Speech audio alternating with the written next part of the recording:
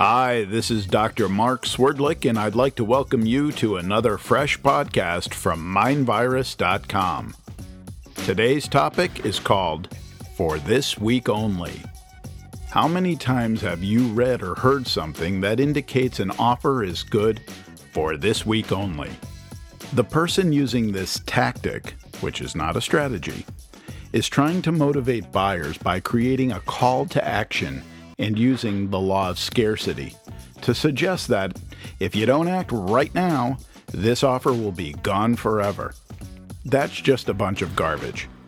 Most of the folks using the for this week only tactic really don't know what the heck they're doing. That's why they continue to use the for this week only tactic every 2 or 3 weeks. A local chiropractor ran a full-page ad that offered the reader something very special. For this week only, you could receive a $377.77 chiropractic examination for just $17. That's a lot of sevens, huh? That's over a 90% discount. There are a number of problems with the for this week only tactic. Let's explore them. Problem number 1. You've lowered the price bar. Using the chiropractic example that we just referred to, if your normal price was $377.77 for your examination, but is then put on sale for just $17, what then becomes the new price of the exam from the perspective of your patient? If you said a lot less than $377.77, you would be correct. Retailers make this same mistake. They continue to run mammoth sales for this week only, and then complain that during the weeks when certain items aren't on sale, there's no business. Go figure. Problem number 2. You've lowered the perceived value of that product or service.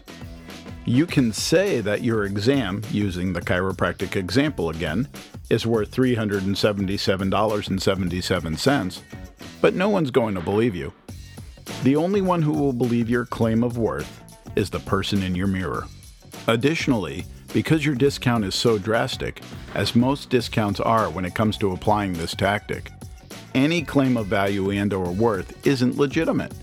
In other words, even if you claim that a $50 product is actually worth $200, chances are that most people won't believe you. Problem number 3. You've discredited your product or service, your business, and most importantly, yourself. No one's going to walk up to your face and actually tell you the truth with regard to your action, unless it's me, of course. The end result is that you'll continue to do the same thing over and over again until you find yourself starving for new business. The bottom line is this: if you want to be successful, then you have to reinforce the value of your product. Thanks so much for listening to this podcast, and until the next time, remember, the only no BS zone on the internet is right here at MindVirus.com. Have a great day.